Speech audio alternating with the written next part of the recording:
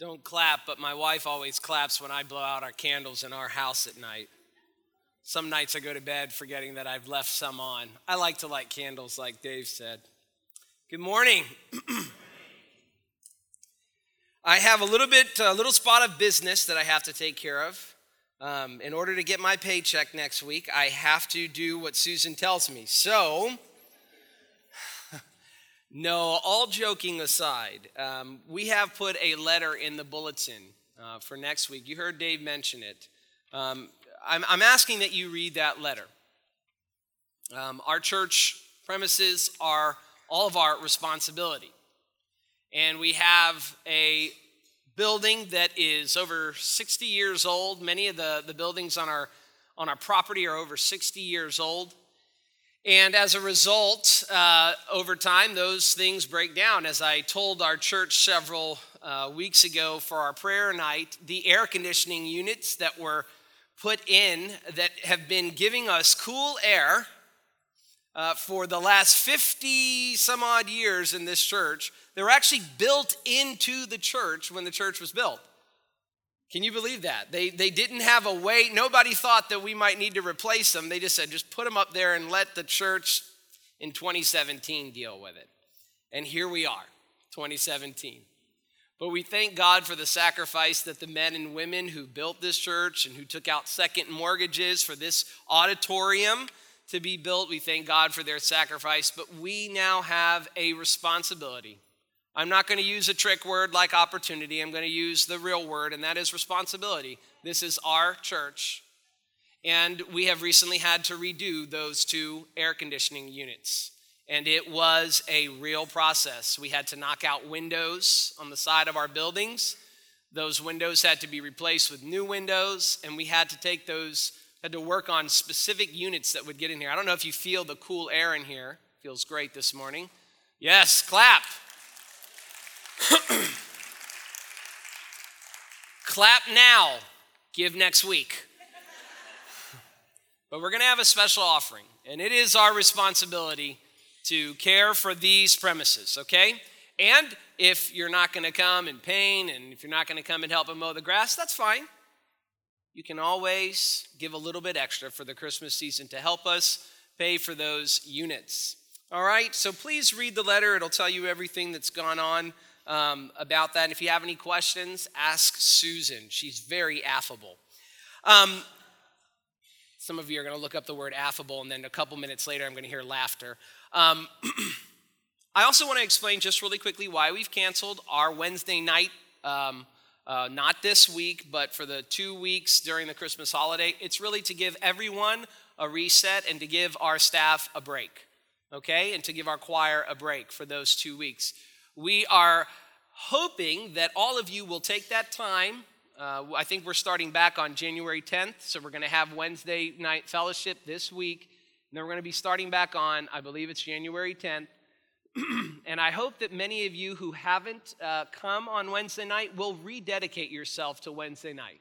Why? Because that's what we as a church do. We come on Wednesday night, we come on Sunday mornings, okay? And so I wish that you would pray very carefully over these holiday season and rededicate yourself on the 10th to our Bible study. We have a lot of fun in here. If you have your Bibles, turn in them to John chapter 1, verses 6 through 8. Our first sermon in our Advent series was Wait. We were speaking of those who waited for the Messiah to come, and then us who are waiting for the Messiah to return. The Messiah came the first time in the manger. He came as a man. He will forever more be truly God and truly man after his incarnation some 2,000 years ago. We talked about preparing and how preparing is actually the action of the attitude and the spirit of hoping and waiting for the Lord's return. And how preparing is real action. It is a real change and transformation of life whereby we say we really believe Christ is returning. He's coming back again. And our life demonstrates that. Today, I want to talk about the focus of our preparation. I don't want to leave you with the impression that Christians are to simply be busy. Though it would be a good starter for many Christians to get busy, that's going to come back to haunt me, to get busy about the Lord's work, it would be very important to do good things, but to do good things that are not the main thing would miss the point. And so this morning I want to talk about witness.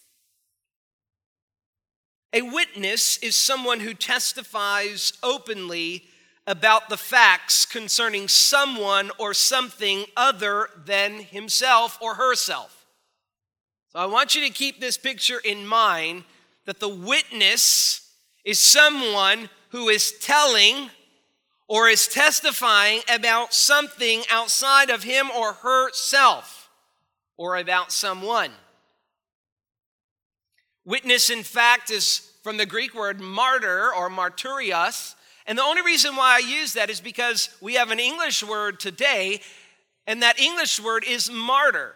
So the Greek word that our Bibles translate witness is actually the word that we derive our English word martyr from, and we know what the word martyr means. It carries with it a connotation of dying for one's beliefs, dying for what one testified about, or for what one believes and tells others. And so a martyr is also a witness, but I want us to think this morning about the activity of the witness. If you have your Bibles, look at John chapter 1, verses 6 through 8. This morning, we're going to be reading from John about John. So to just clarify, we are talking about John the Baptist. He is the focus of the sermon this morning. Christ is obviously the main focus, but the person in our narrative this morning that we're looking at is John the Baptist. He is not the author of the Gospel of John. Okay, this is John the Apostle who wrote the Gospel sometime around 90 AD, and he wrote this Gospel to magnify the person of Jesus Christ so that those who would see Christ would believe that he was God in the flesh and that by his death we all have eternal life. So throughout the sermon, I'm going to refer to the baptizer. We're going to be talking about John the Baptizer and John the Evangelist. The evangelist is the author. The baptizer is the subject of our sermon. Look at our verses, 1, 6 through 8. If you were reading this passage and you were just reading through, you might quickly gloss over it. Seems to be just a small aside, especially after the beautiful words of the first 5 verses of John, some of the most famous words in the Bible. In the beginning was the Word, and the Word was with God, and the Word was God. He was in the beginning with God. All things were made through him, and without him was not anything made that was made. In him was life, and the life was the light of men. The light shines in the darkness, and the darkness has not overcome it. A glorious passage.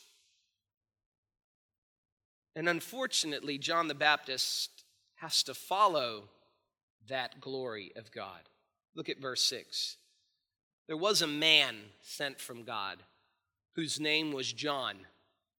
He came as a witness to bear witness about the light, that all might believe through him.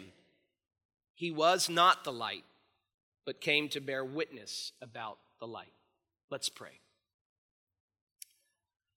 Father, we thank you for men and women who bear witness about the light. The men and women who have pointed us to your word, who have pointed us to glorify your Son, who have challenged us to move out from ourselves and to glorify you, to make our lives a living sacrifice for you. We thank you for those men and women, those great leaders of the faith who were so selfless that they gave all glory to you, Father, and that they knew that real life, eternal life, rests outside of themselves and in Jesus Christ the Lord. We pray these things in your name. Amen. I want to break this verse down and give some application, and then I want to talk about 3 implications that this verse has for us. Number 1, the verse begins, or our section begins, with this phrase, there was a man. There was a man.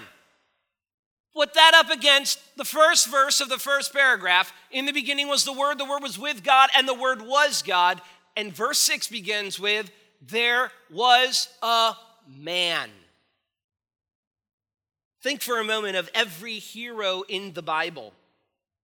Noah, who saved all life by obeying God and by building a boat for over 100 years. Abraham, who believed God and left the land of Ur of the Chaldeans and who traveled to a land he knew nothing about, leaving his family behind that he might become the father of many nations. Think of Moses, through whom we know the very name of God. He was the vessel of God's deliverance and the mouthpiece of his law. Joshua, who brought the children out of Israel into the promised land and there set the example for all Israel to serve their Lord as God. Think about the judges of Deborah and Samson and Gideon, as well as others, military generals who led God's people out of oppression and who established holiness in the nation of Israel once again.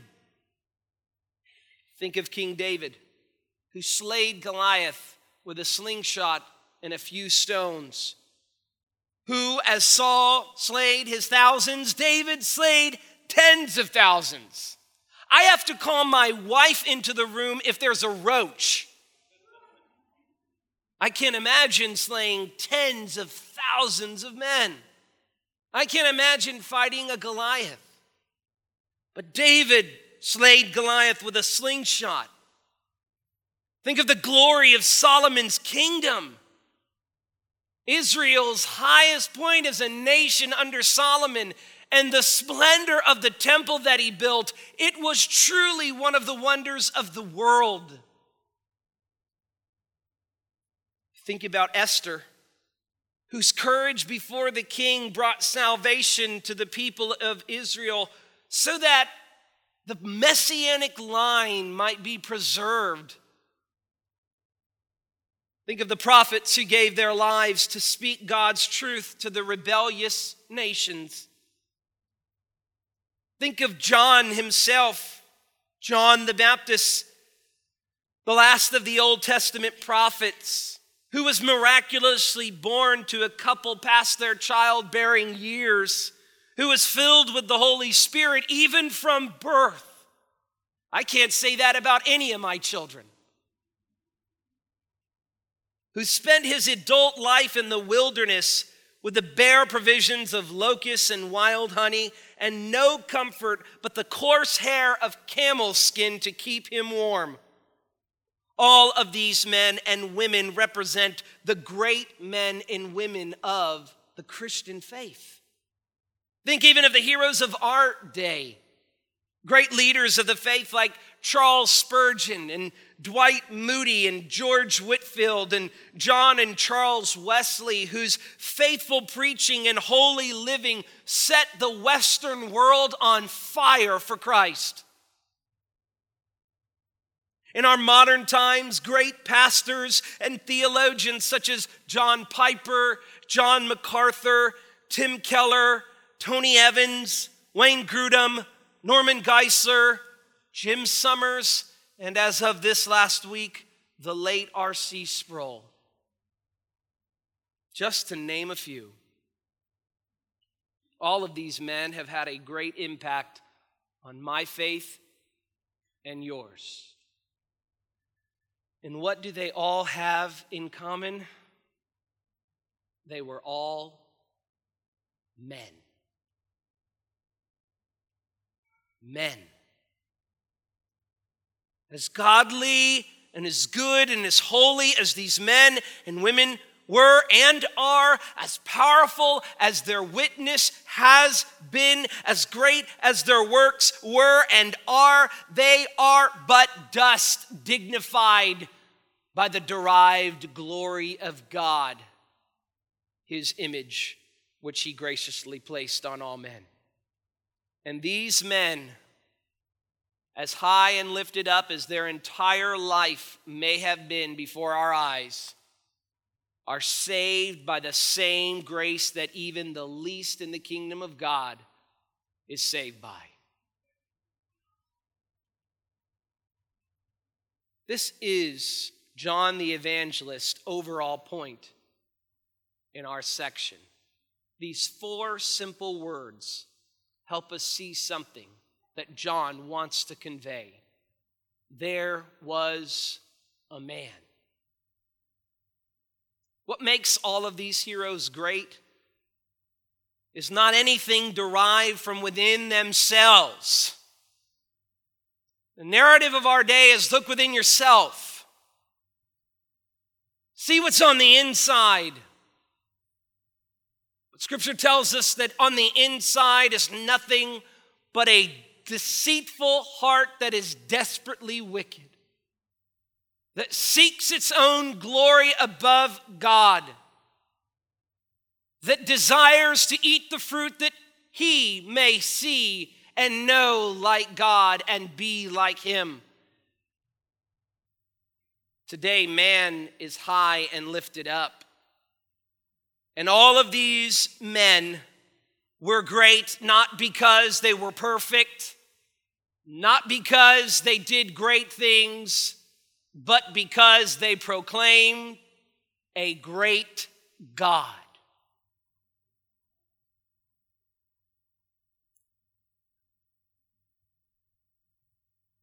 This morning, I want to call you to focus on Christ, not on men.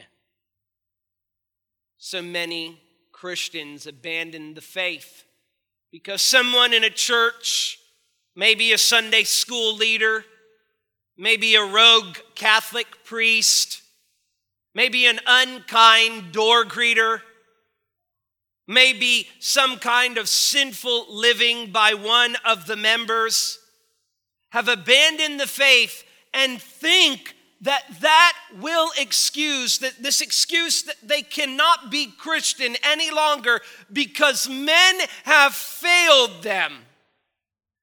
Who think that excuse will hold shucks before God one day are living a lie. There's a narrative in church growth books today that gives churches all of these little things that if we just did all of these right things, our churches would be bursting at the seams. And let me tell you, as a young pastor, that is a very seductive narrative. Oh, I would love to see every seat in this downstairs filled and every pew upstairs filled. And when you read these books, you expect it, okay? So you go to your people and you tell your people, be kind and be loving, as you should be welcoming. Go out of your way to talk to people who are new. Open your arms and your houses. Open your wallets and your checkbooks and give to people. Do as the early church did. Have all things in common. Make sure that none of your brothers or sisters go without. And if you do that, we'll never lose another church member. Our doors will be open and people will be coming through, and we'll have to put seats out on the side of our walls. And the fact of the matter is, none of that's true.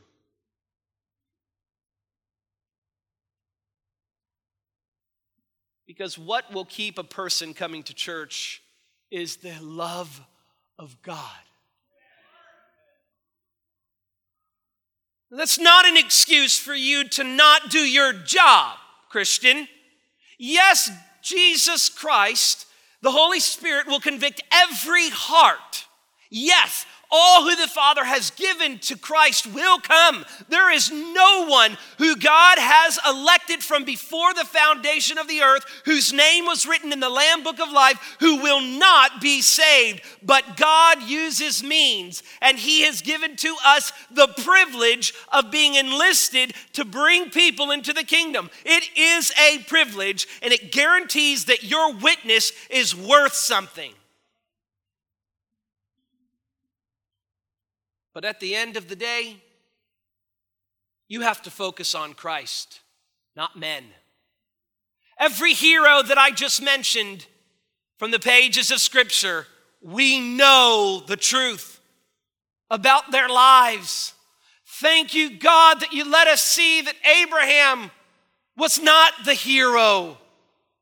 That not only did Abraham's faith waver, but he's dead and in a grave. Yes, David slayed his tens of thousands, but David executed an innocent man and slept with his wife. Solomon ran after foreign wives and foreign gods and brought Israel to its knees. Every apostle and prophet is dead and buried, but Christ lives. Focus on Christ. If you put your hope and trust in men, they will disappoint you. If there is any good that has come in this past couple months of these men who have demonstrated that they were living sexually deviant lives behind the scenes, it is this: do not hope and glory in men. And follow Christ, not men. Follow Christ, not men. The next thing it says about John is that he was sent from God. Now that means that, yes, he was a man, but he was also a special man. This man is a unique man. And I want to be careful because we have to balance these two things. Yes, these were all men, but they are not just any man. They were special men. Why? Because they were sent from God. What made them special wasn't that they could dunk a basketball or that they could sing really well or that they had a lot of money or that they were very attractive. What made them special is that God sent them.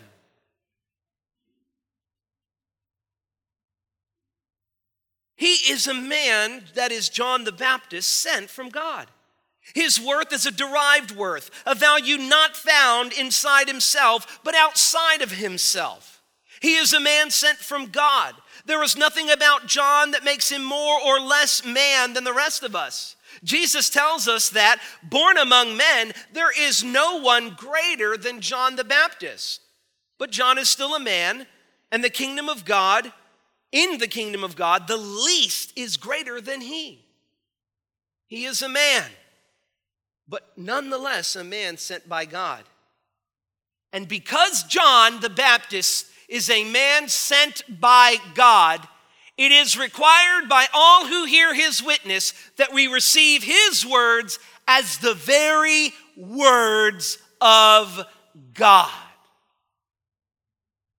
There's an illogical fallacy called ad hominem tu quoque. And in a debate, when two are trying to debate one another, one may say to another, if he is making a point, yeah, well, you did it. As if to undermine his truth by undermining his character.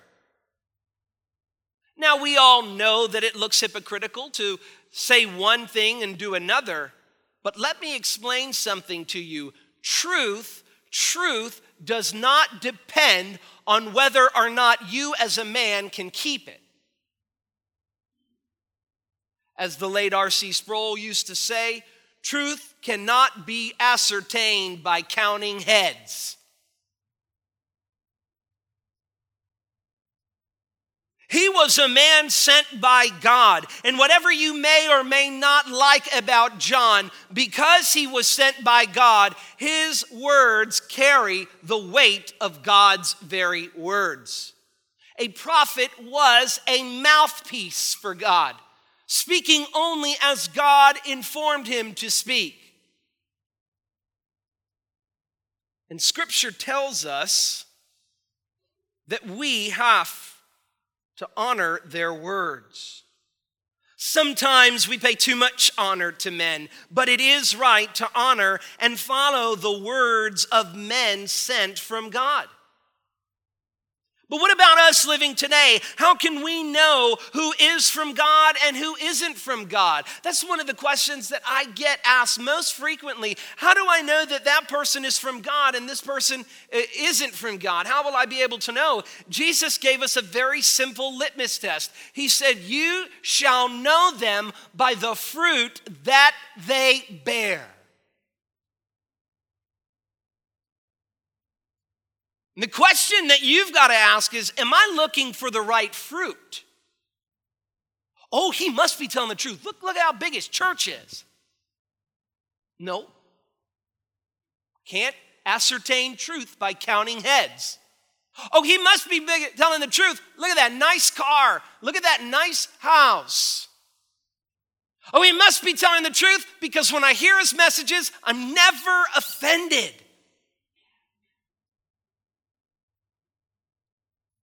You know them by the fruit they bear. That is, are they speaking what God has spoken in his word? And don't miss this other point. God has given in the church a hierarchy of leaders. He has given to the church teachers and elders and preachers and pastors to lead the church. And yes, they are men, but because God is the final authority, does not mean that he is the only authority. There are other authorities. If you read Romans 13 very carefully, Scripture tells us that every authority that exists comes from man, or comes from God. And that there is no authority that's not established by God. The implication is that God has given us other authorities. So while John was a man, he was a man sent from God, and he had a task to do. And the very nature of that task, of a pastor, of a leader, of a prophet, of an apostle, is that we heed their words. Because they were men? No, because they carried God's word. Next time someone says to you, well, you know the Bible was written by men, say, you're right. You're right. Look, it says it right here. This is it says it in my book. The Gospel of John. That means the message of John, the good news according to John. Jesus never wrote a single thing here. But not just any men. Men sent by God. All Scripture is inspired by God, breathed out by God. And these men spoke as the Holy Spirit inspired them to speak. So John is a man, but a man sent from God. Tells us that his name was John. A small thing, if you read the story of John the Baptist, no one in his family had the name John. In fact, when his father Zechariah was in the temple and he was offering sacrifices and burning incense, he was in there and an angel of the Lord appeared to him. And he prophesied, he told him, you're going to have a child with your wife. And Zechariah said, that's not possible. She's too old and I'm too old. Old people can't have babies. We're way past our childbearing years, is what he said. Gabriel said, no, you're going to have a baby, and I want you to name him John. And he said, how will I know? And when he said, how will I know, the angel said, all right, I've had enough. I've been with God. You're going dumb and mute for the next 9 or 10 months. I bet Zechariah was hoping this baby was going to be premature because he could not say a word. So finally, the baby's born. Sometime down the road, and they ask What will the child's name be?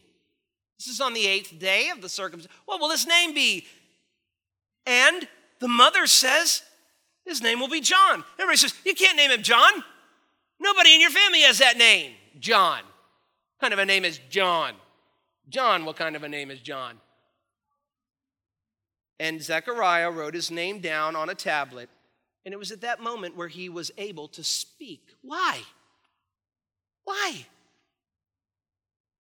John was born into a family that demonstrated it was under the authority of God. That even in the naming of their child, even in the little things, the things that we say, God doesn't really care about that. God doesn't really care that I download illegal music from Napster. He's got bigger problems to worry about. Some of you are like, what's Napster? It used to be this thing. Forget it. God doesn't really care about these little things, but he does. He cared enough about John's name that when he gave him the name, when the father doubted, he made him dumb and mute. He couldn't speak. And he didn't get it back until Zechariah showed, we will obey the Lord in all things. His name was John. Scripture says he came as a witness that all might believe. And here's the meat. John's purpose in life was to direct people away from himself to the glory of Jesus Christ. John, the evangelist, may have been concerned here with the popularity that John the Baptist had amongst some people groups. It's very possible.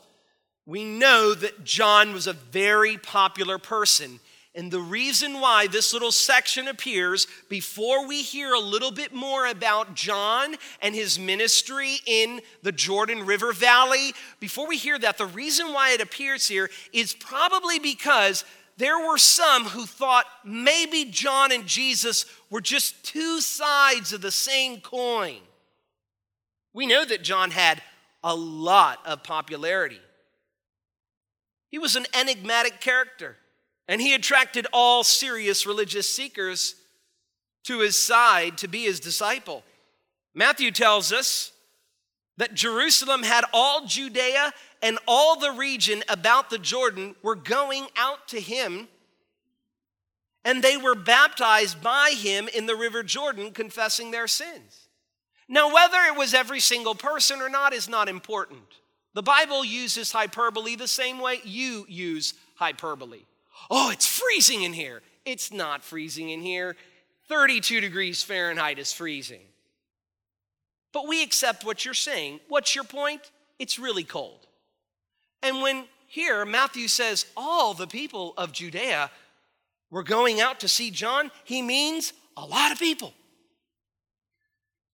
To the point like if you weren't doing it, you were on the out.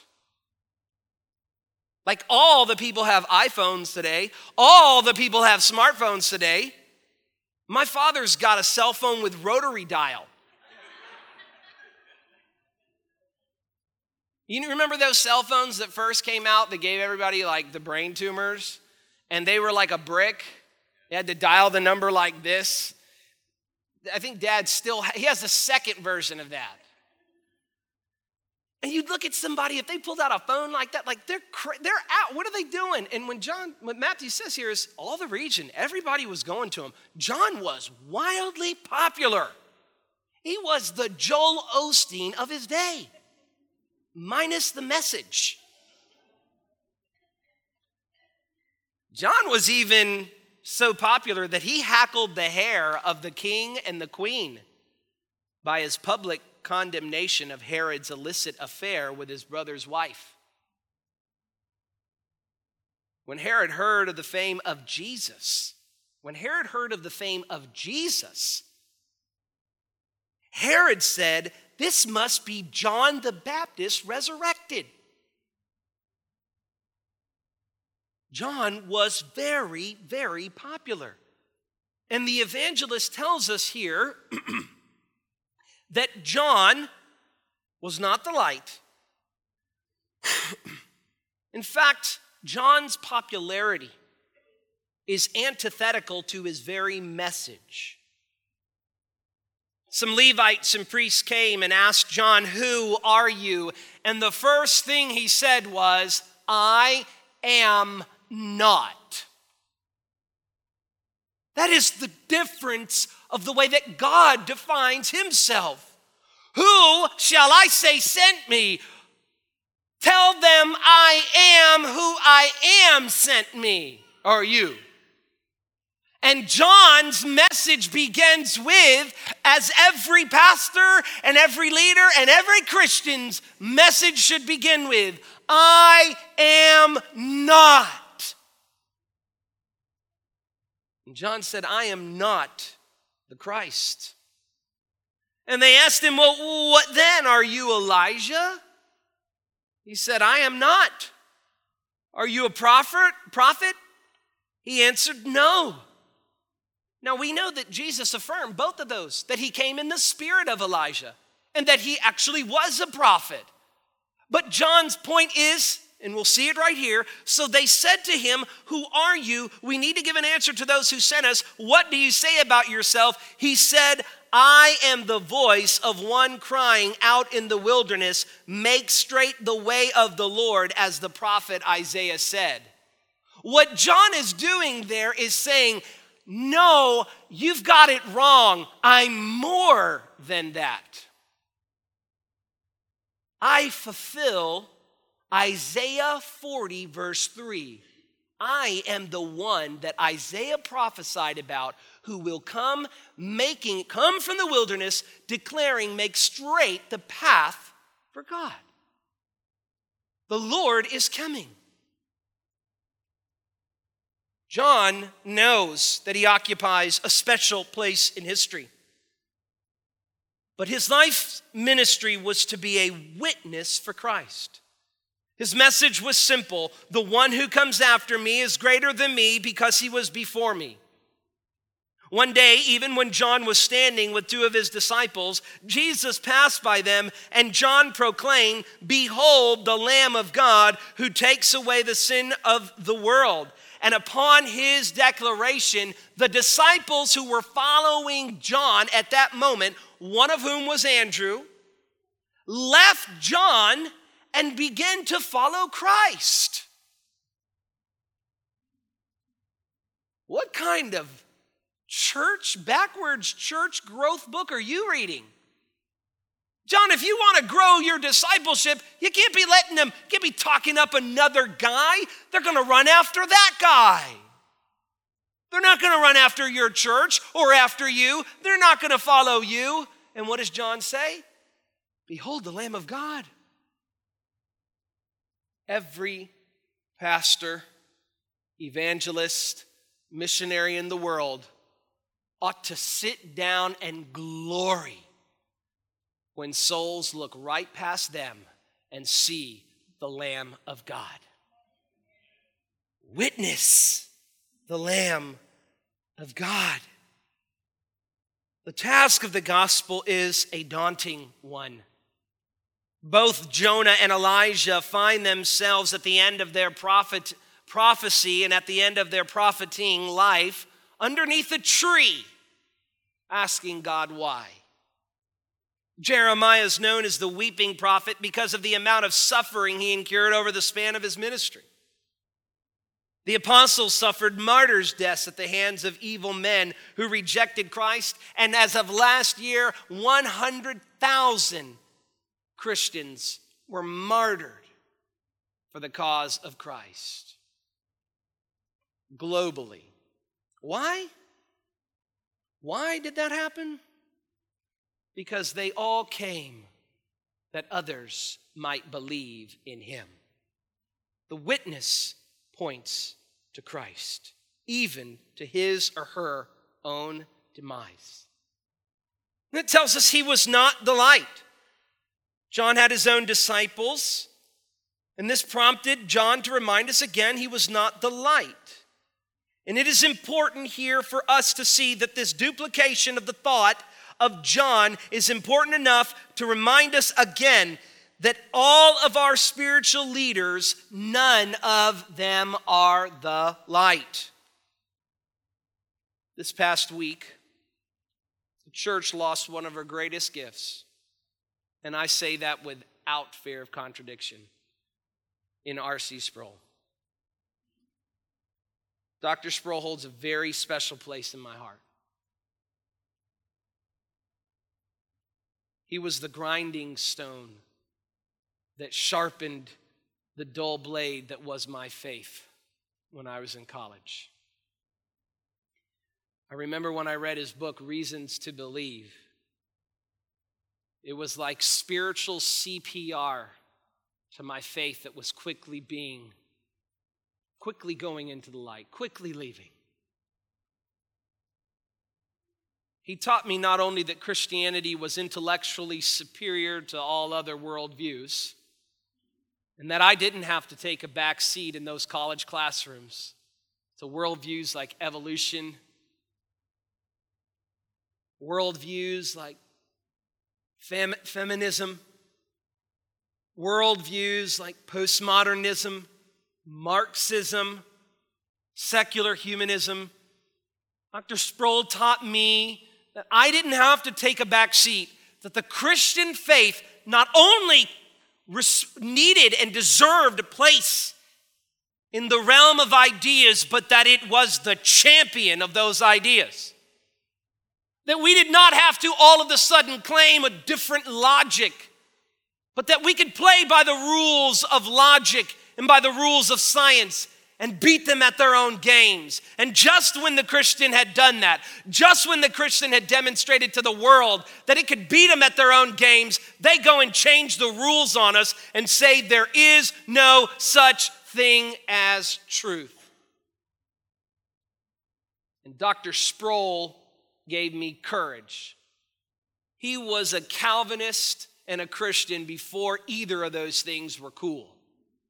Today, he is probably one of the major figureheads that started what Time magazine called the third most important global trend, called the New Calvinism, by which young people all over the world became restless with the vacancy of the faith before them and embraced reformed, robust theology. Theology that meant something.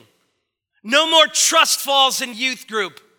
We wanted doctrine, solid food, so that when we sat in those classrooms, those college professors could know we knew what we believed and why we believed it. And Dr. Sproul, no man in my life was greater than him. This is probably why there is no character that I identify with in Scripture more than Thomas. You hear people say, they talk about Peter all the time. I'm like Peter. I'm like Thomas. I was the guy standing over there saying, I know you're saying that, Dad. I know, don't drink or chew or run with girls who do. I gotcha. I know Jesus really came to the earth, right? The reason of the season, but I gotta see the nail scars in the hand if I'm gonna believe. And Dr. Sproul taught me that God's love for me would do just like he did to Thomas. Walk over to you and say, touch, feel my scars. And in Dr. Sproul, God used a great tool to bring me back to the faith. But Dr. Sproul was not the light. When we begin to read these men and find things we don't agree with and pastors that we don't agree with, we have to always remember, as much as they meant something to us in our lives, they are not the light. John Piper, John MacArthur, the Apostle Paul, Even the greatest man born of woman, John the Baptist himself, was not the light. Christ is the light come into the world, who gave life to all men. Who or what is the light of your life? Is the light of your life your spouse, your child, your career, your body, your beauty, your bank account, your Benz? Can't think of any other B words. Who or what is your light? Because this passage is communicating one thought to us, and that thought is this: there is only one light. And every other thing you hope in, every other light that you think is the true light, is nothing but a flickering lantern waiting to run out of oil and leave you in the darkness. Johan told me this past week of someone he knew who was involved in one of these scams, and the person, when they had lost all their money, went out, bought a gun, and committed suicide because on that day, their light burned out. Their light was their money. Maybe the light's your health. But only Christ can be the light. That's John's point. This is a great man, John the Baptist. But he is not your Christ. Listen to me, every person in this building this morning.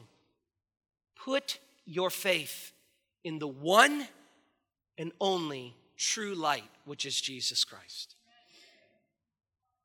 Finally, the passage says this. It concludes, he came to bear witness about the light. The passage concludes again by reiterating to us the life purpose of John the Baptist. He came to bear witness about the light. There are some questions I want us to consider as we leave. First, this passage leaves us with this thought: have I decreased that Christ might increase in my life? Have I decreased that Christ may increase in my life? Christ told us that he who tries to save his life will lose it. But the one who loses his life for me will save it. If you want to save your life, you have to decrease and let Christ increase in your life. Paul said, this is the Christian life. Someone asked me, if you had only one Bible verse to give someone to lead them to the Lord, what would it be? My answer is and will be Galatians 2:20. For if any man be in Christ, or I am crucified with Christ, it is no longer I who live, but Christ who lives in me. The Christian life begins with death. The baptismal waters are a symbol of destruction to the old man.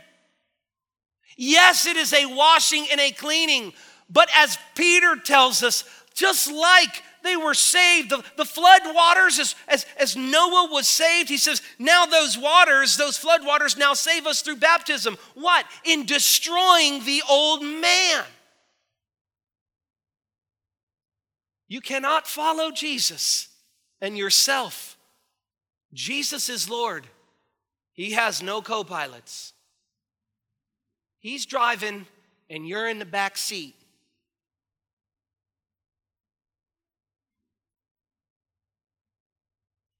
I am crucified with Christ. It is no longer I who live, but Christ who lives in me. This seems counterintuitive to our culture, to lose one's life for someone else. To take the attention off of us and place it on another seems foreign to us. To testify about Christ rather than post our achievements on social media seems crazy. Now, this is not to condemn you if you use social media, but to challenge you to consider just who is the aim of your life, Christ or yourself?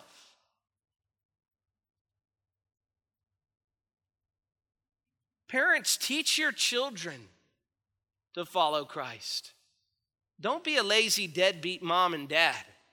Train your children up in the way they should go. That is wise.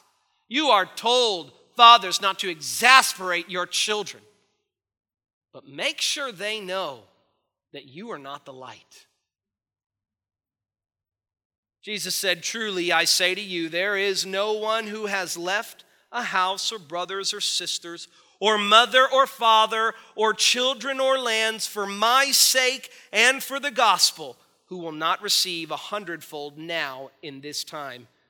Houses and brothers and sisters and mothers and children and lands, with persecutions and in the age to come eternal life. But many who are first will be last, and the last shall be first." Christians, if you want to live, you must lose your life to Christ. You must decrease, and Christ must increase. Let me ask you this question. What is the status of your witness for Christ? Notice that in the beginning of our passage, the word witness is first used as a noun and then as a verb. It is not merely an office, but an action we perform to testify about Christ. I ask you this morning, what is the status of your witness for Christ? It's one thing to be a selfless person, but an entirely different thing to be a witness for Christ. Oh, there are social justice warriors who fight vigorously for the poor and oppressed. There are animal and earth activists who risk their lives to preserve the planet. There are soldiers who risk their lives for their country. There are altruists who live in dire situations to care for the needs of the poor. Many who sacrifice themselves, and all of these things in their own right are good, but they are not tantamount to being a witness for Christ.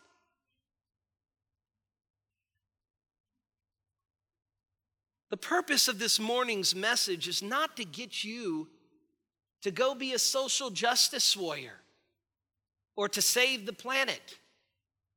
It's not to get you to stop doing those things either. It is to get you to make Christ and His name the witness and the purpose of your life. What difference does it make if you feed the poor if they die with full bellies and no gospel?